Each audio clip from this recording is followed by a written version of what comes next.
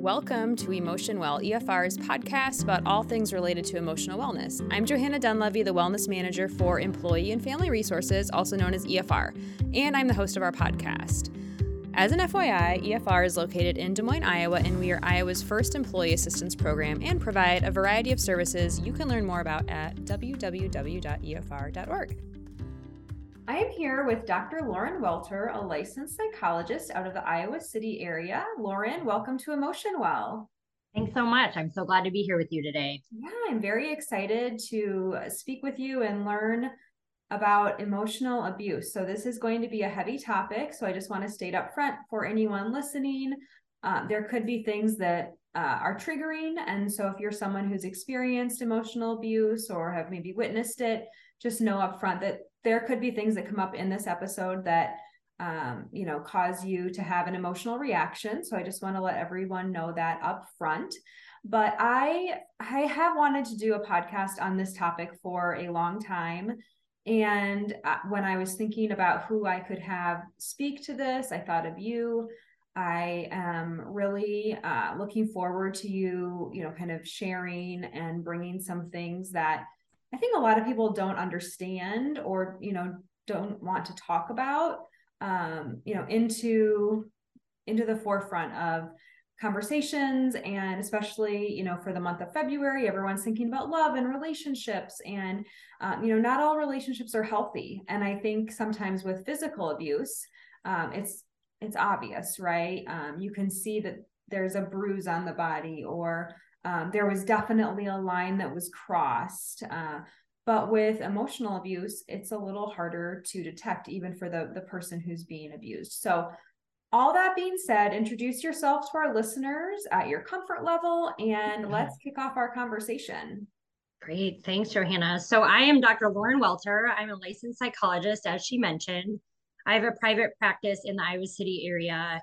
I have a lot of training in working with various types of trauma. So that I did a bunch of my training at the VA. So I work with a lot of combat trauma.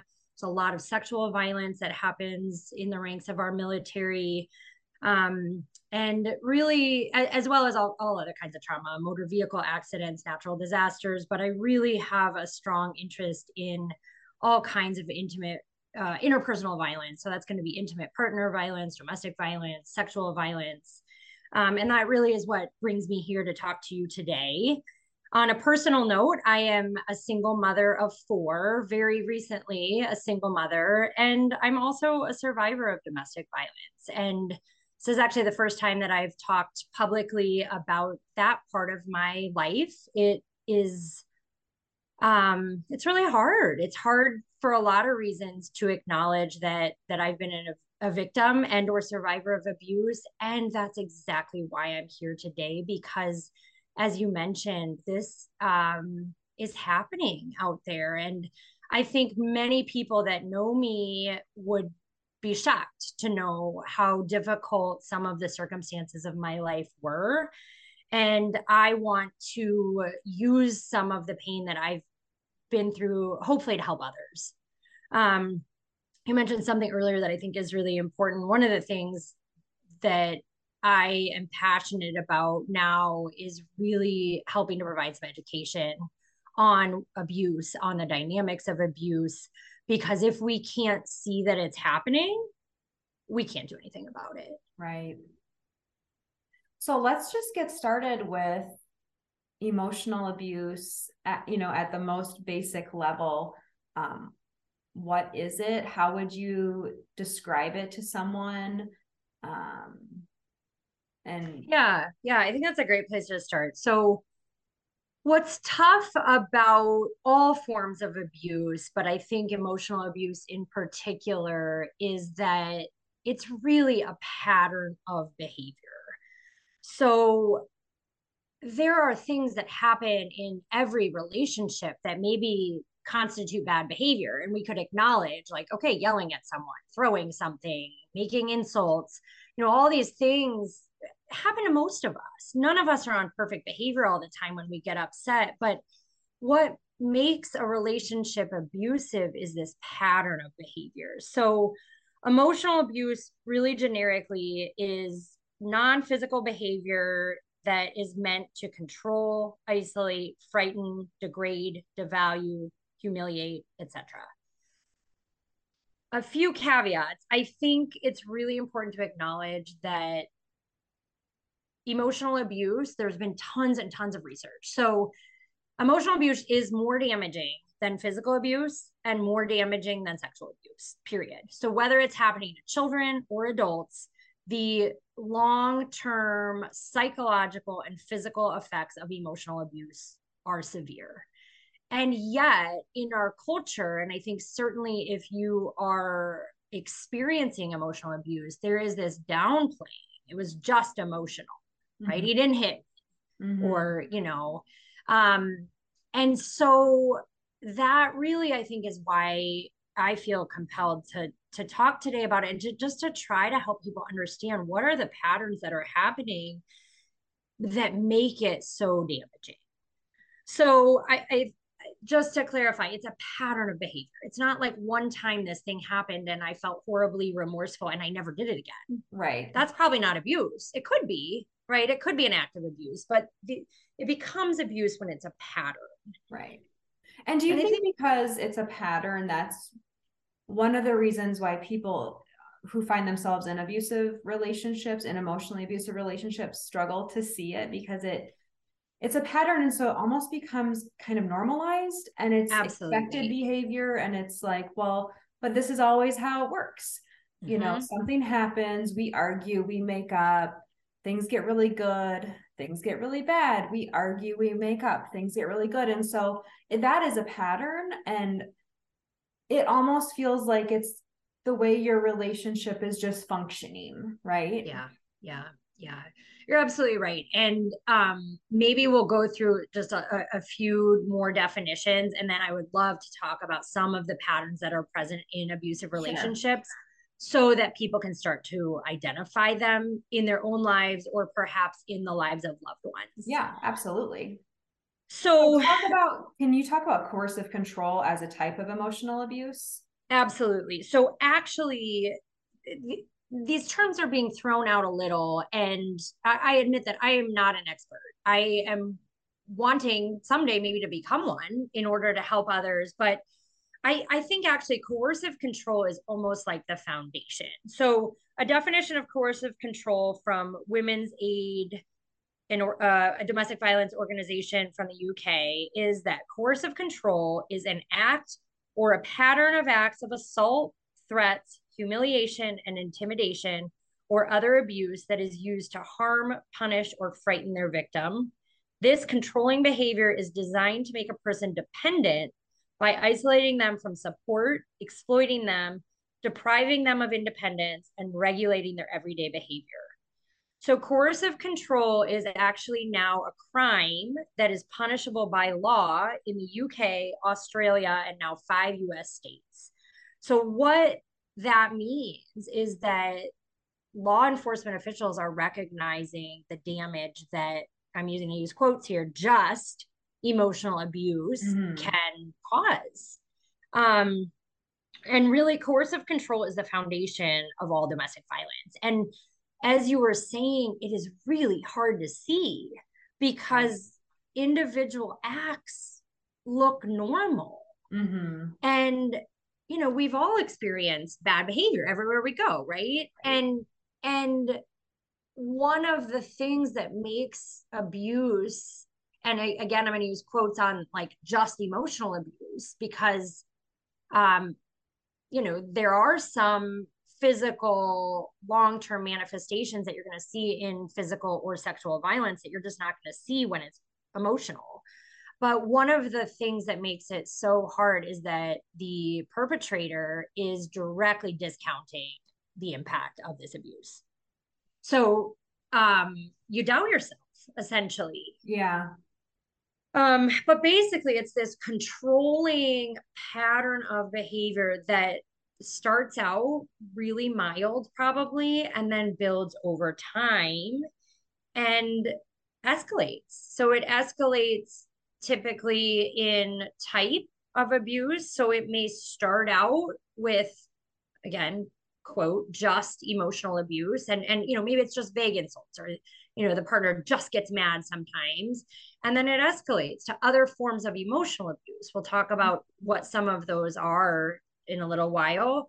It may also escalate to sexual violence. It may also escalate to financial abuse, to physical abuse. It never starts out horrible, or no one would stay. Right. And I think it's also important to note that someone could be in an emotionally abusive relationship, but never have had any kind of physical abuse brought upon them. Because I think there's still kind of this thought that if it's not physical abuse, it's not abuse, or the relationship can't be abusive if there's never been a physical incident. And of course, like you cited, coercive control is a crime punishable by law in only a few places in the world. And so for someone to, kind of think about emotional abuse as something that is wrong and can be proven, we just don't think that way here, because it's not something that, you can get arrested for in most places. Right. Like the progress that has been made on the legal front is very new and it's very limited.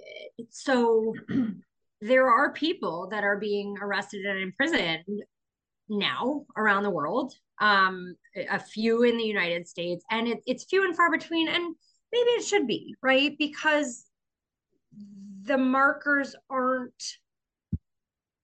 they're not so obvious. And one of the things that we might get a chance to talk about a little later is that it's very common, actually, for abusers to accuse the victim of being abusive. So there's all kinds of lies and manipulation that happen. We don't want anyone to be in prison for a crime they didn't commit. Right. And coercive control is extremely damaging to adult victims as well as their children if they have that. And so it shouldn't be minimized. And I think this is really important progress, that it is starting to be criminalized and might make a difference in some people's behavior as a result. Absolutely. When you were talking about the patterns, I'm just curious, in your work and through your education as a psychologist, do you find that oftentimes once a person recognizes that they are in an abusive relationship and they can kind of pick up on those patterns, do you feel like their intuition kicks in and they can almost predict or feel the next fallout or the next, big thing that's going to happen? I'm just curious if. Yeah, it's a really good question. So that might be a good place for us to talk about a couple of the patterns that are present in almost all abusive relationships. Yeah. So once people start to understand that there is a pattern, that I am in an abusive relationship, I really believe that's when healing can start. But healing is a really slow and painful process from this kind of abuse. Mm-hmm. So almost always, if not always, actually, abuse starts after something positive has been established. So there is always going to be this phase at the beginning of a relationship that's good. Sometimes it's really good. We're hearing a little bit in pop culture about love bombing, that there's this abundance of oh my gosh, you're the most amazing thing that's ever happened. And victims can be seduced and charmed. And I don't know that it has to be intentional on the part of the abusive person, but often that does happen. And then there is isolation. Almost always there is isolation that's happening in these relationships, because otherwise the victim isn't as dependent. Right. So there's some situations that can make, sometimes it's very obvious, and I'm going to say intentional on the part of the abuser, that they're, not letting the victim go out with friends, not letting the victim talk to family. They're moving them across the country so that they don't get to be around people as much. Sometimes it's really obvious. Other times it's sort of circumstantial. So one example of that would be a long distance relationship. that you're going to get this like big dose of great behavior. And then you don't see the person on a very regular basis. So what might happen is you start having these abusive incidents, and then you have a break from seeing them, and then they shower you with all this love and affection and remorse, and then the cycle can continue. And you probably think more often of the good times and the love and the, you know, just the too good to be true feelings, and right, you discount the things. Well, that's just it. So it starts with the like this positive basis, right? That things are good, we have this relationship, we love each other, and then bad things start to happen. And at first they're intermittent, and typically, if not always, over time, the proportion of good stuff gets worse and the proportion of bad stuff gets better. There is a really predictable pattern of sort of tension building, then an abusive incident occurs, then there is what we might call the honeymoon phase. So oftentimes there's apologies, there's remorse, there's begging for forgiveness, showering the victim with love and affection, all these promises that it's never going to happen again. And that can happen with emotional abuse, physical abuse, sexual abuse, any kinds of abuse. And then there's kind of this calm that settles in. But then the good stuff starts to go away. You get less and less of that positive stuff, and there's this tension building again. And this maybe is what you were asking about. Can the victim start to anticipate that? And I think actually the answer is yes. And that's a huge reason that the perpetrator stays in power. Victims are scared. Yeah. You can feel it in your body. And so what you do is you change your behavior to try to avoid another incident. So there is a really predictable pattern here, and it can look like it's just these isolated incidents, right? And I think it's almost like, I'm not sure if this is a great analogy, but it's almost like an addict, that there was like all this good stuff at the beginning, and then this bad stuff is happening, and you're like, but I know this good stuff exists. So you just keep waiting for the good stuff to come back. And you know, depending on the circumstances, I can speak for myself for sure. I really loved this person. I still do. And I know that there's like so much good and humanity inside this person that was harming me so badly. And it's very, very hard to wrap our minds around that. Yeah, absolutely. So there's a lot going on brain wise that might be helpful for our listeners to understand a little bit. So, you know, one of the most important things that I guess I'll say is that we are biologically dependent on others for our well-being. So you may know about attachment theory. We are designed as a human species to attach to other human beings, and that is not optional.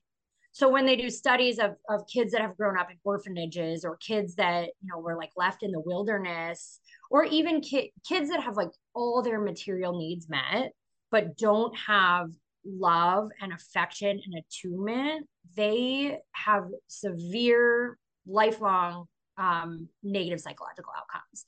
So in our modern culture, I think we think that, you know, kind of like love is optional. You know, we're so technologically advanced that it's like, you know, we think we're machines in some ways, and we clearly have conquered the world in a lot of ways, but at a really basic level, we need other people. And so in our adult relationships, we are biologically attached to a significant other. Yeah. And we therefore become dependent on them. Their feedback to us, their love, their affection, matters. And it's not like you're weak psychologically for needing that. It's literally a part of functioning as a human being. Just the same way that children can love deeply a parent who is abusing them. So that really is the foundation of why abuse works essentially, and why it is so hard to see and so hard to get out of. Yeah. And I think further down the line in our conversation, we'll talk a little bit about why it's so hard for people to leave their abusers and Yeah. why they return so many times. But before we get to that, a word that was really popular in 2022, in fact, it was the word of the year, is gaslighting. And I was reading a little bit about gaslighting, and the term originates from a movie. So this is just a fun fact. The term originates from a movie made in 1944 called Gaslit, and it was a husband and a wife. The man was trying to convince his wife that she was mentally unwell so he could steal from her. So the lights were gas lamps, right? And he would just slowly dim them every day, and she would say, "Is it darker in here?" And he would say, "No, you're imagining it." And so she felt like she was going crazy because she was certain that something in her environment was changing, but he kept reinforcing that everything was fine and it must be her. And so that's where the term originates. And so just, I think we could do a whole episode on gaslighting. So let's not spend too much time on it, but just what is it? Or can you provide an example for our listeners so they can maybe connect the dots in an abusive relationship, how that would work? Yeah, I mean, I think I will just say at the outset that gaslighting is one of many types of emotional or psychological abuse, and that essentially they act together to create this pattern of essentially brainwashing. So Mm-hmm. the example you describe, or the origins of the term in that movie, really portray how you pair just what I was talking about, somebody that you're sort of close to, you respect, you admire, you're dependent on emotionally, starts to have power over you, and then they use that power to um, alter your sense of reality. So even sitting here talking about it, I have to admit that I it's shocking how that can happen to Mm-hmm. someone who is otherwise functioning well in my life. Yeah. um and that's where so much of this shame comes in. It's like, how did that happen to me? So we can talk about that in a minute, but I just want to sort of say that to any listeners that are like, well, that wouldn't happen to me, or who feel shame because it did happen to you. It happens Mm-hmm. because our brains are wired to literally look to someone else for validation of reality. Right. So when someone is repeatedly denying and changing your reality, you will literally start to doubt yourself. So that's the goal of all of these forms of abuse.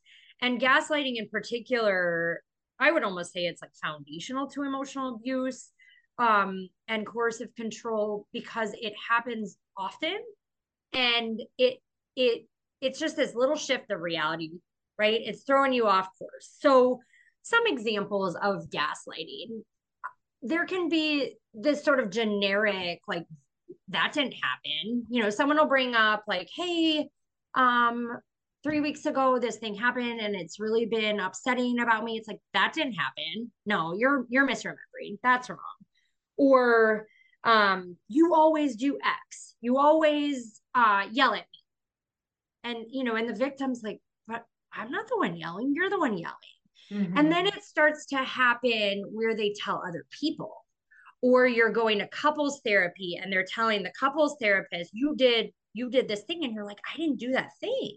Right. So it's like it's this double whammy of you start to doubt yourself, even if it's just a fraction. And then you start to get really upset or angry, even because your well-being is threatened, right? You're like, Right. it makes you crazy. I mean, and that's why that term has come from that movie and has now become fairly prevalent in pop culture. I think it's misused sometimes, Right. but it is happening a lot in these relationships. And if we can start to see that it's happening, we can step outside of it. Do you So feel I like have, oftentimes in situations where someone is being gaslit, they start apologizing for things they didn't do? Or, yeah, they something. So I think earlier you mentioned Most people have an idea of what is acceptable versus unacceptable behavior. And I think oftentimes in abusive relationships, someone would say that's absolutely unacceptable behavior, but over time, things just kind of shift and the tolerance for that unacceptable behavior increases and increases until you've kind of completely lost yourself and you're like, what is going on? But then also, I think because you're so confused because of the gaslighting, you start to believe that maybe you have done something wrong. And so you start apologizing for things that aren't actually your responsibility. Absolutely. If that makes sense. Yeah, I think all of that's true. That typically, well, I think there's a few things. One, sometimes you actually start to believe it, or a part of you starts to believe it. Sure. And usually we find, at least over time in an abusive relationship, that one of the markers of an abusive relationship is that the person will never take responsibility. So they blame you for everything. Everything is your fault. Nothing is their fault. And I think one of the patterns that you might see in like a victim survivor is a willingness to take responsibility, a willingness to say, all right, I did raise my voice, or I was a little naggy or demanding or critical or whatever. They're willing to take responsibility. And then as you're saying, over time, they start to think maybe I need to take more and more and more, in combination with the fact that if they take responsibility, they won't be abused as much. Right. So sometimes it's an actual belief like, oh my gosh, maybe something is wrong with me. Maybe I do deserve this treatment because I did that thing. And regardless, there's an intuitive understanding that if I act in a certain way, I will experience less abuse. And that is coercive control. Right. That when it's someone else has control over my behavior based on these acts that, harm, degrade, threaten, isolate, humiliate, devalue me. Yeah, absolutely.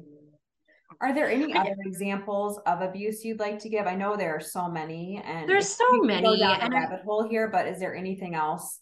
Yeah, I'll highlight just a couple. I mean, I think that if we can just keep at our forefront that what psychological abuse is it's brainwashing. So it's this combination of devaluing the partner, devaluing the victim, and at the same time making them dependent on the abuser. So it's really like this double whammy. So there's tons of things that happen, or types of abuse that work together to accomplish that mission. One that is really common is the silent treatment. So it's literally like refusing to talk to someone, refusing to engage with someone unless they act a certain way. So again, it's controlling the victim's behavior in harmful ways. So back to this attachment theory idea, the silent treatment is one of the most damaging things you can do to someone's psyche. So they did these studies that I think it was like in the 60s. They call it the still face experiment. And if any listeners want to Google it, there's a few clips on YouTube that they're so powerful. So they basically take these babies and moms, and they so they're generally like healthy, well attached, established parent-child relationships, and they tell it's moms that they use, but it could definitely be a dad that the child is attached to securely. And they tell the moms not to respond. So the babies are, happy and laughing, and the mom just has a still face. And it takes about 30 seconds. That's not very long for the baby to completely fall apart. So this is what I mean about attachment is just so integral to our functioning as a species, that with 30 seconds, a baby is going to be hysterical when the mom or dad or other attachment figure does not respond to them. Imagine what that does when your partner is intentionally refusing to talk to you for days. it's really damaging. So that's the silent treatment. Stonewalling is similar, where they refuse to talk about an issue. And often they're going to refuse to talk about an issue while blaming you for it. So all these things sort of start to work together. And really, you said earlier, the victim just ends up feeling so confused and so anxious. Um, What about I, lack of boundaries? yeah, yeah. I mean, you're not going to have any boundaries if you're trying to avoid being abused. And so um I think that can show up in so many ways, Johanna. Like abusers What are you don't thinking respect of? boundaries. Sorry? I'm just thinking like abusers don't respect No. boundaries. No. So it's going to be there's a sense of entitlement often. Like there's very different rules for the abuser than for you. I mean, Yeah. and again, it's sort of like gaslighting, right? So then you might go and say, well, hold on, you're telling me that, I'm not allowed to go out and see my friends, but you go out and see your friends whenever you want. And then they're going to twist that back and, somehow make that your fault, that you're too, I don't know, needy, demanding, or they'll just deny it outright. Right. Um, it's really complicated. I have to admit that even in this moment, as we're talking about this little, my head is spinning. Yeah. And then I'm thinking of like the concept of post separation abuse and how I mm-hmm, think oftentimes people might believe that once they, physically leave the abuser, they don't live in the same residence, they don't live in the same mm-hmm, town, same state, that the abuse ends. And physical violence and sexual violence, well, it depends on what type it of might. sexual violence, but so Mm-hmm, physical violence can be more likely to end if you physically leave a relationship. But I'm just thinking about holding boundaries, maybe mm-hmm. after you separated or in the process of taking a break from the relationship, and sometimes the boundaries aren't respected. Yeah, yeah. It's very, very hard to leave an abusive relationship and to recover from an abusive relationship. And you're absolutely right that the abuse will continue until the victim survivor does something pretty dramatic. And even if there is no contact between the abuser and the victim, the effects are long lasting. Sure. So, one thing I was thinking about earlier when we were talking about physical abuse, I think it's worth commenting that even in a relationship that has minimal physical abuse, the effects of any threats of physical abuse or actual physical abuse are deep and long lasting. Sure. So just to clarify, physical abuse includes hitting, punching, kicking, etc., but it also includes punching holes in things, banging your fists on the table, you know, making a fake gun and pointing it at you, throwing things. Yeah, I said punching things. So it's any threatening gesture. And again, back to our understanding of our brain, we register threat quickly and deeply in our psyche. So, in order to survive as a human species, we need to be on hyper alert for Sure. any threats to our well being. So, even a small amount of physical violence is extremely effective in controlling behavior. So, that it's just gonna last for a long Absolutely. time, and it escalates. So when we think about that cycle of abuse that we talked about, where we have an incident, we have a honeymoon phase, we have calm, and then tension is building, initially it might be that there's an act of physical violence and it's a year until the next one. Mm-hmm. Then that time is going to get shorter and shorter and shorter, and it doesn't require much for the perpetrator to get the victim to start behaving, Right. right? Any kind of threat. And also, I mean, there's threats of physical violence, but there's also all kinds of other threats that happen. I'm going to kill myself. That's a common one. Yeah. If you don't do X, I am going to kill myself. I'm going to file for divorce and I'm going to take your kids away from you. I'm Mm-hmm. going to tell your work what you're doing. What do you think people, I mean, this is something that I experience. What do you think people are going to think about you as a psychologist if they know that you're abused. Or actually, in my case, it was if they know that you're abusing me.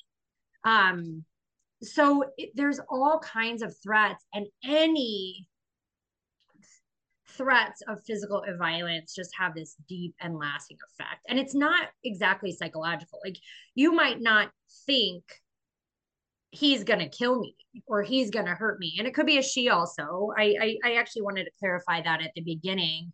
There are male and female and all gender victims of abuse. And most domestic violence is perpetrated by men. So it not exclusively, there are absolutely women that are abusive, but most abuse is perpetrated by men towards women and other men and children. Okay. Yeah. Thank you for clarifying that. Let's talk a little bit about leaving, because we kind of segued to that when I was talking about boundaries. And, oftentimes people think that when they leave, whether it's physically leaving or ending a relationship, that the abuse will improve / go away. But I've heard, and I don't remember, is it on average 7 times? It takes on average 7 times for an individual to leave their abuser. That's a number I've heard. I honestly don't know where it comes from, but it seems reasonable. It's going to take a number of times because of this pattern. So I think the first thing that I'll say is that the number one reason that people don't leave abusive relationships is that they love their partner. Sure. So they do not want the relationship to end. They want the abuse to end. Right. So maybe they're so hopeful that it will change, that something will change. Absolutely. And the combination of the perpetrator discounting and minimizing and denying the abuse, combined with these intermittent honeymoon periods, right, where they're like, I love you, I'm gonna change, everything's gonna be great, makes it really hard to see the pattern and to understand and trust that, it might be better to be outside of it. I think the other thing I'll say really clearly at the outset is that no one knows better than the victim what is right for their situation. Yeah. So it is true that because of the way attachment works and the way abusive patterns affect the brain, meaning so physiology, like a physiological fear as well as dependence on the perpetrator, combined with that attachment that we talked about, makes it really hard for the victim to see clearly what's going on. So sometimes people on the outside really truly can see it more clearly. They can see the pattern, they can see that it's not healthy, they can see that it's scary a lot of times and that the victim is at risk. But that doesn't mean they know better than the person living the situation, what is right for them. So it is the most at risk a person is in an abusive relationship is when they try to leave it, because the relationship is about power and control. So when someone tries to leave an abusive relationship, they are literally not under the power as much anymore of this abusive person. Right. So the abuser is supposed to feel threatened. Right. Because they're losing control. Absolutely. So 70% of homicides in domestic violence occur after the victim has left. So any big transition point increases risk for the victim and their families. So children certainly, but also extended family or friends. So some of those transition points are filing for divorce, moving out of the house, getting a restraining order, a final custody agreement. Any of those things really increase the risk of serious injury or death. And isn't there some kind of staggering statistic that oftentimes homicides that occur in these situations, the homicide is the first act of physical violence? Yeah.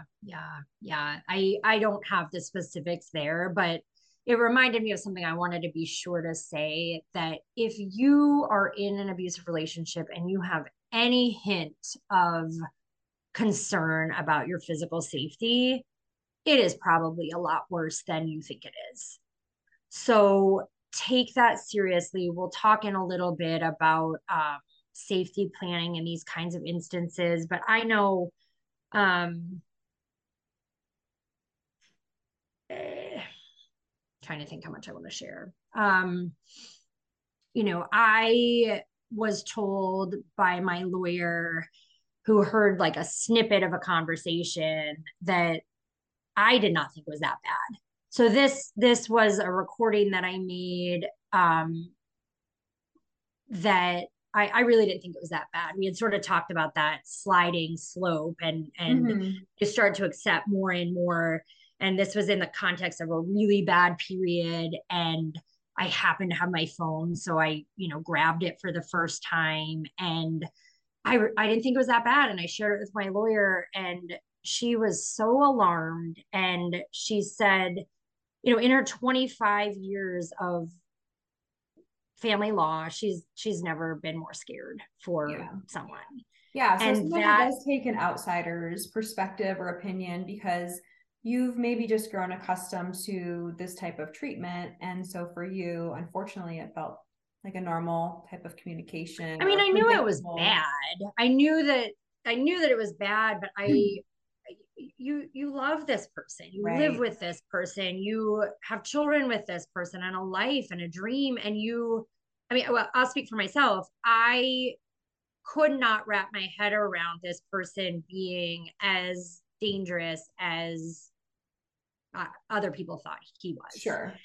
And I, if I haven't already highlighted this, I think one of the reasons that coming on this podcast today feels so important is that for me, it was actually, this same lawyer that I had called, and then I, called again 3 months later and called again 3 months later when as this cycle was occurring, I knew there was scary things happening in my household. And I was alarmed. I was concerned. I wanted it to change.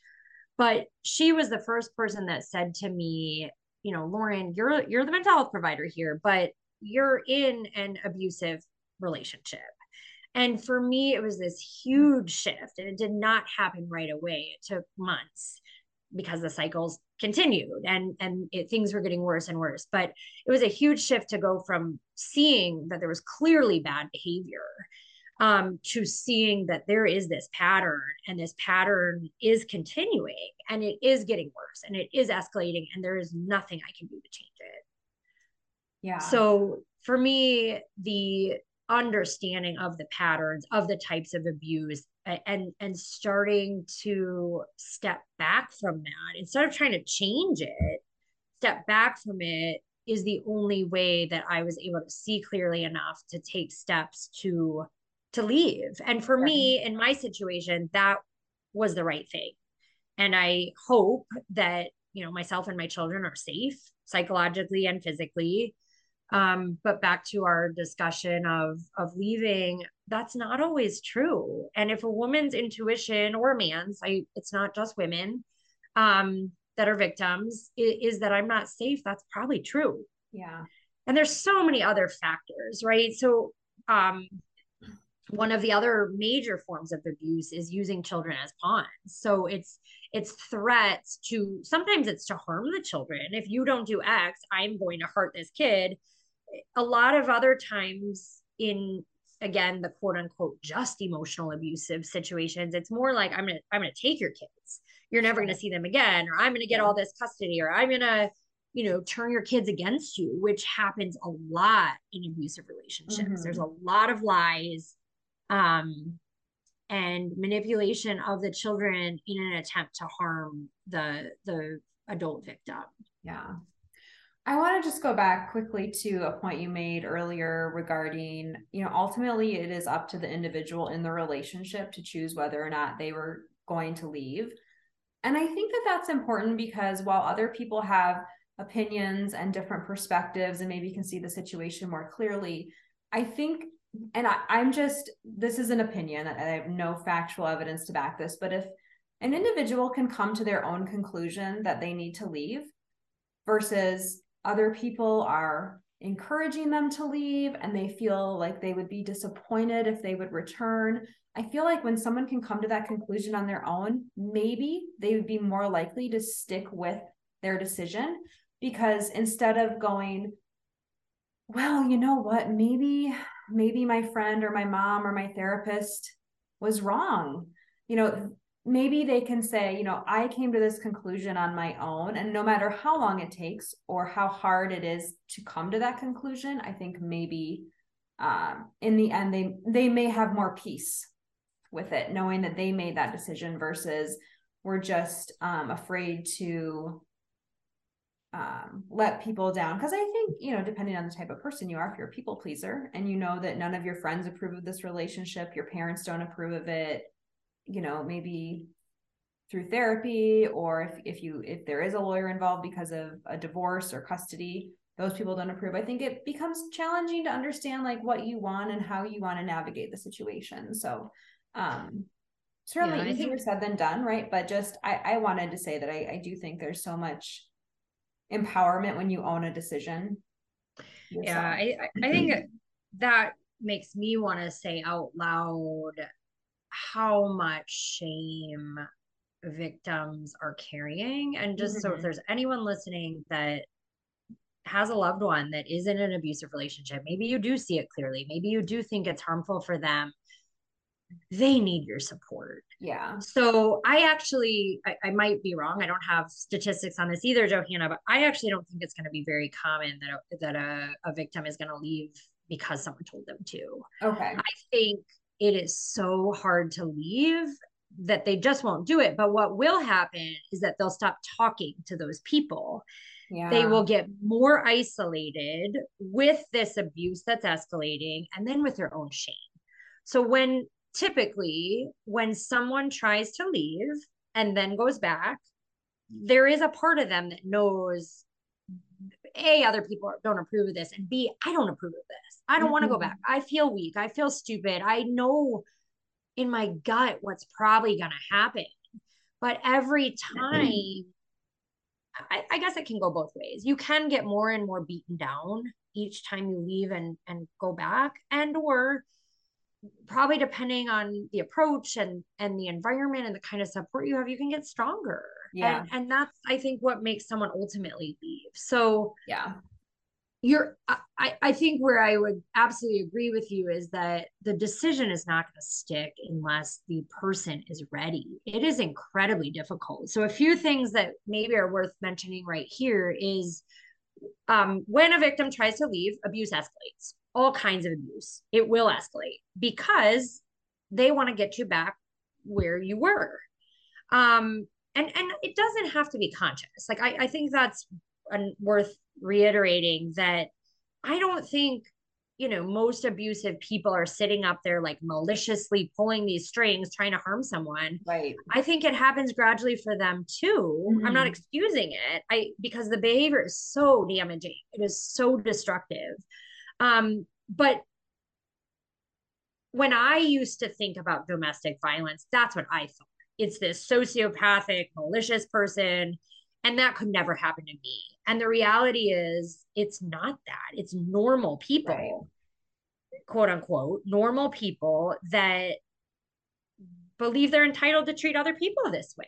Yeah. And you will see that. You will, there's an expert, he's like the leading expert in treating male domestic violence perpetrators, and his name is Lundy Bancroft, and he talks about how they all justify their behavior. They know it's bad on some level, but they justify it because she did that. She just pissed me off and she pushed my buttons, and so I punched her and kicked her and called her all these names.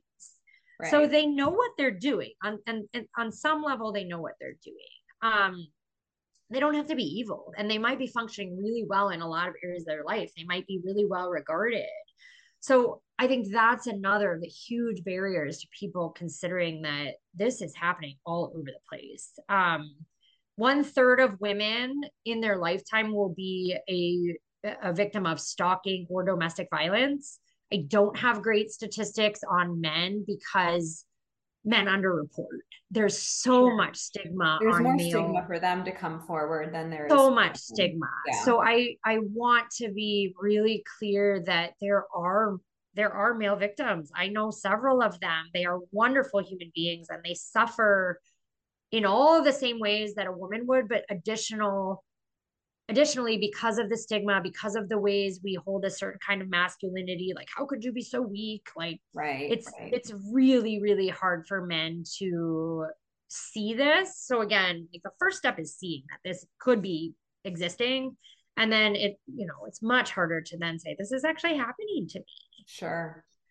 What about so for people in these relationships, uh, therapy can be a good approach. I'm curious what your opinion is on going to counseling with your abuser. Yeah. Yeah. Wonderful question. So, and a big part of the reason that I'm here today. So I am a trained mental health provider. I have a wonderful individual therapist. I had a really skilled couples therapist that I was working with, several actually. Most therapists do not have training in domestic violence. I might have had like one unit in one course. So I think And you the have a average, PhD. and I have a PhD. Okay. And I think the typical person believes that, if I go to a therapist, they're going to know what's going on. Sure. And I have no problem telling everyone that I went weekly to therapy for like 3 or 4 years. And all we talked about was the things that were happening in my household. And no one ever said, oh, hey, this is a typical pattern of abuse. There Sure. was recognition of the effects. There was recognition of bad behavior, but it wasn't until I started doing my own research and understanding, because a friend was like, I think this sounds a little like abuse. Well, and that lawyer, that I really was able to see it as it was. So often, victims are, like I said, they don't want the relationship to end. They want the abuse to end, and they think they can make that happen. I'm going to tell him. I'm going to tell him how I feel. Yeah. I'm gonna show him this research that shows that what he's doing is abuse, and that does not work. Yeah. So I got a little sidetracked on your question, but I think most therapists do not have training in domestic violence, and therefore they're not going to be as helpful as you think they could be or should be. I want to talk specifically about couples therapists. So couples therapists are trained typically in family systems theory. There's a bunch of different theories, but at a basic root, the idea is that everyone in a family system plays their role, and couples therapists are literally trained to make it a 50-50 kind of situation. So everyone is 50% responsible for the problem. And we talked a little earlier about this dynamic of the perpetrator not taking responsibility and the victim overtaking responsibility. And so what ends up happening is you go into couples therapy and you spend the entire session talking about some false accusation that never even happened, and you're taking you're trying to take responsibility for your part in this thing that didn't even happen. Right. So there's this really wonderful organization that Annette Oltmans created called the Mend Project, where she has a ton of education for victim survivors, but also for therapists, for the legal system, for faith-based counselors, that really talk about the dynamics of abuse and why you need to approach therapy very differently with abusive patterns than you do with normal couples therapy. And this is the Mend Project, MEND. Yeah, she has it like M3ND, but I will send you the details so we can put them in the show notes. Perfect. It has some really wonderful resources. Perfect. So to your specific question, do I go to therapy with an abusive person? Therapists are trained not to do therapy with active abuse. However, so everybody knows that. But I think the way we define abuse is in that almost like stereotyped model of physical abuse, like this Mm-hmm. knockdown, drag out, evil person that's abusing this person. We all know not to do that, but I think there is so much hidden abuse, these hidden dynamics that disguise themselves, and therefore couples therapy can be so damaging because Sure. essentially what's happening is that the therapist, I think, unintentionally becomes complicit in re-victimizing the victim. Mm-hmm. They're giving them responsibility, and Yeah. then they're trying to soothe the abuser's feelings for the things that they did to you. Right. And I think for the victim, they might feel as though like they see the gross misrepresentation of the circumstances, but they're afraid to say anything in the session, or they're afraid to say anything Mm-hmm. privately to the counselor because Mm-hmm. of the cycle of abuse, knowing Right, that if they right, speak up, things will get worse for right, them. So, right.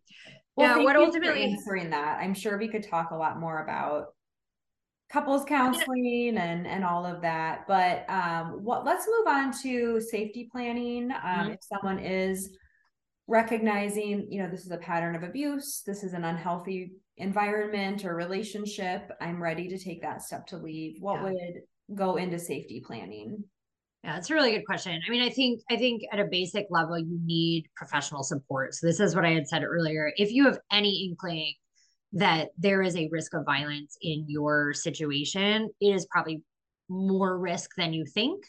And whether that's consultation with um, a trained mental health provider who is trained in dynamics of abuse, and or a local domestic violence center, you Sure. need outside input. So basically, you want to move slowly. You want to really have a plan. You want to plan an exit at a time that is going to be least provocative.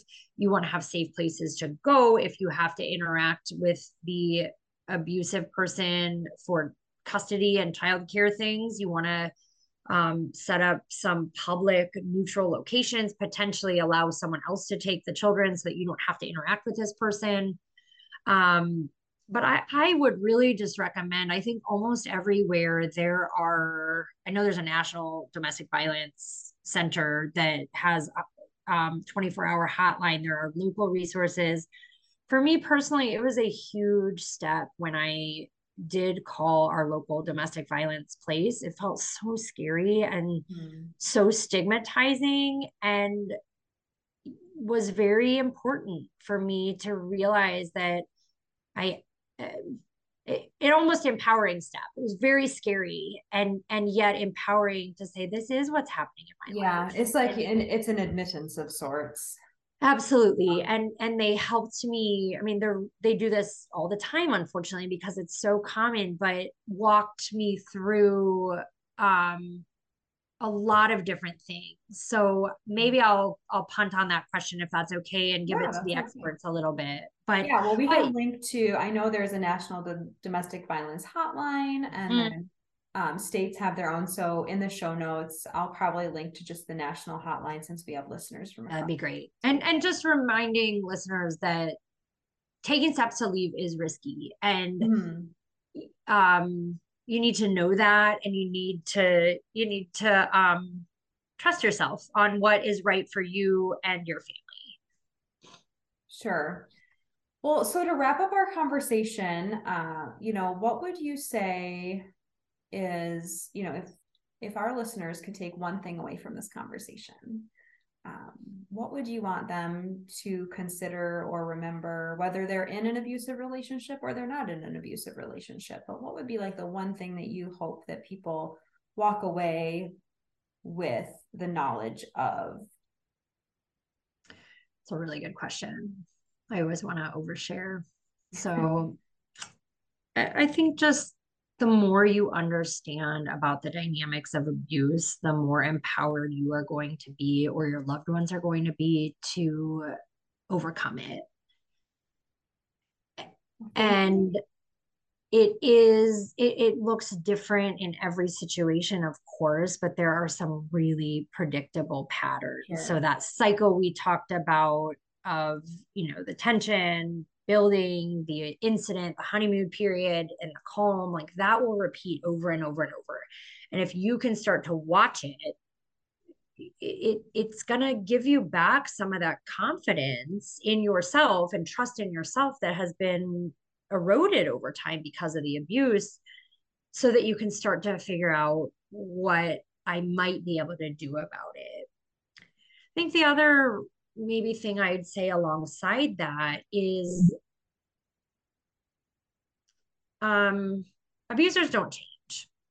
So there is so much hope in victims, especially if it's in a long time partnership or marriage, that we're going to get to love, get to Right. steady, get to healthy. And again, Lundy Bancroft, that expert in working with male abusers, he is very clear that very, very, very, very few people change. The only ones who do have a combination of legal consequences and family and friends who are not tolerating behavior. Sure. So that doesn't happen very often. I can say in my cases, I was not willing to go allow, let's say, legal consequences because I love this person Sure. and I don't want anybody to know what they're doing. I just want them to be healthy and I want us to be happy. And so it's really hard for so many reasons for victims to hold perpetrators responsible. And because of the way we categorize abuse as, it's a domestic issue. We're not going to touch it. We're not going to talk about it. And we're going to blame the victim. We're not going to blame the perpetrator. It's the victim's fault. People are not holding perpetrators accountable. So for me, I'm saying way more than one thing here. I recognize that. But um, there there were some really hard realities I had to touch into in order to be able to consider leaving and then ultimately leave my abusive relationship. And understanding that, you know, this is not going to change, that there is nothing I can do to make him see my reality. There is nothing I can do to make him stop treating me this way. Um, and he is going to lie to other people about me. Like that is happening across the board.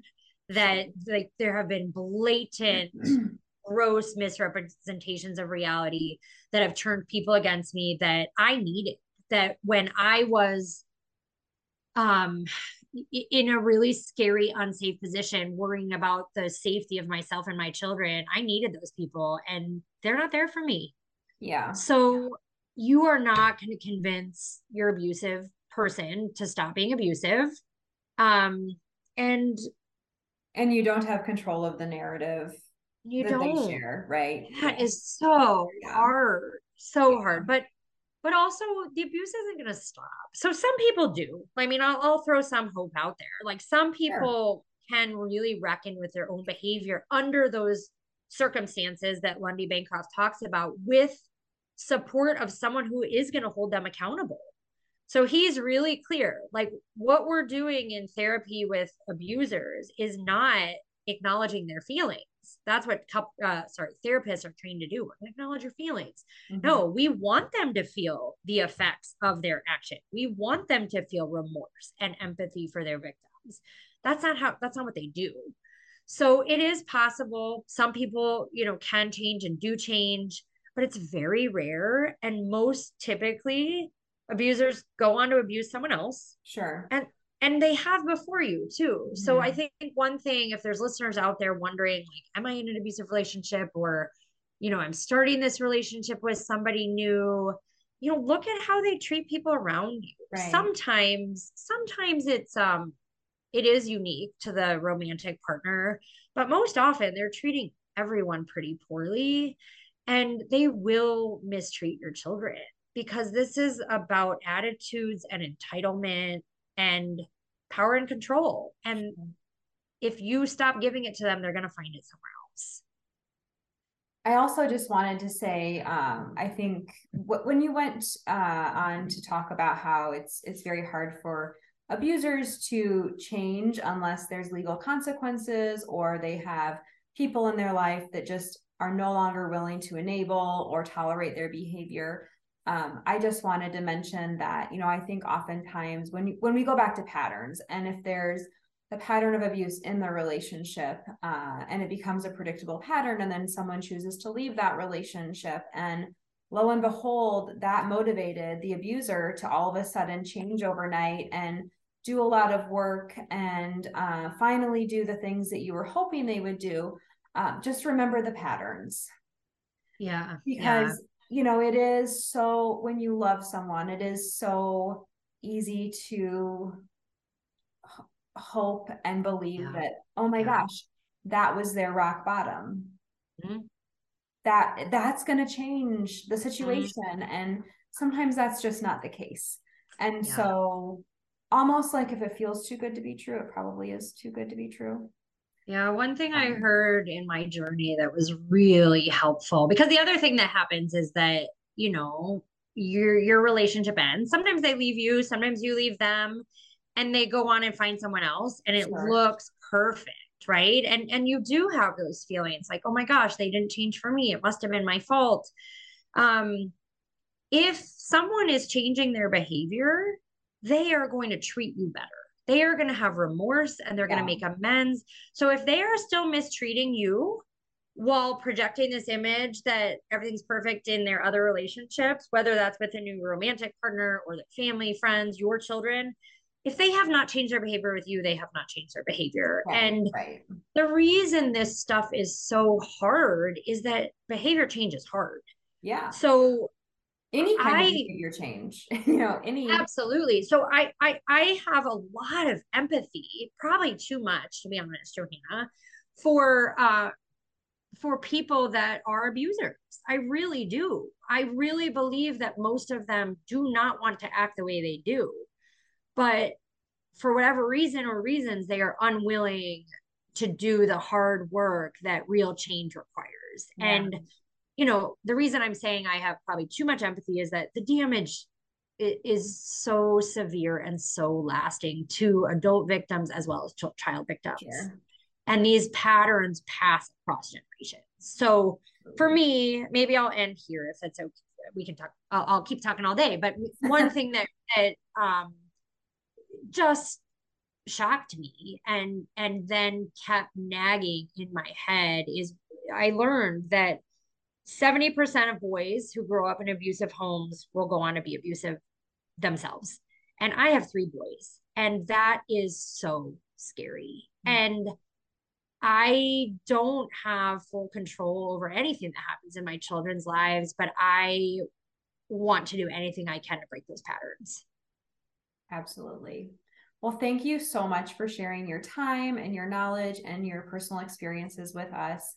We are going to link a bunch of information in the show notes. So we will I know Lundy Bancroft has a lot of great info, so we'll link to that. We'll link to the Mend Project. You have your own private practice in the Iowa City area, so we can link to your website. Do you want to give a shout out to your business? I can. So I have a small group practice called Prairie Home Wellness and Counseling, and I've got offices in the Iowa City area as well as in Monticello, Iowa, with a number of wonderful therapists that I'm honored to get to work with and hopefully help others heal from all kinds of things. But for a lot of the reasons that we discussed today, abuse is really near and dear to my heart. And I hope that others can suffer less than I did.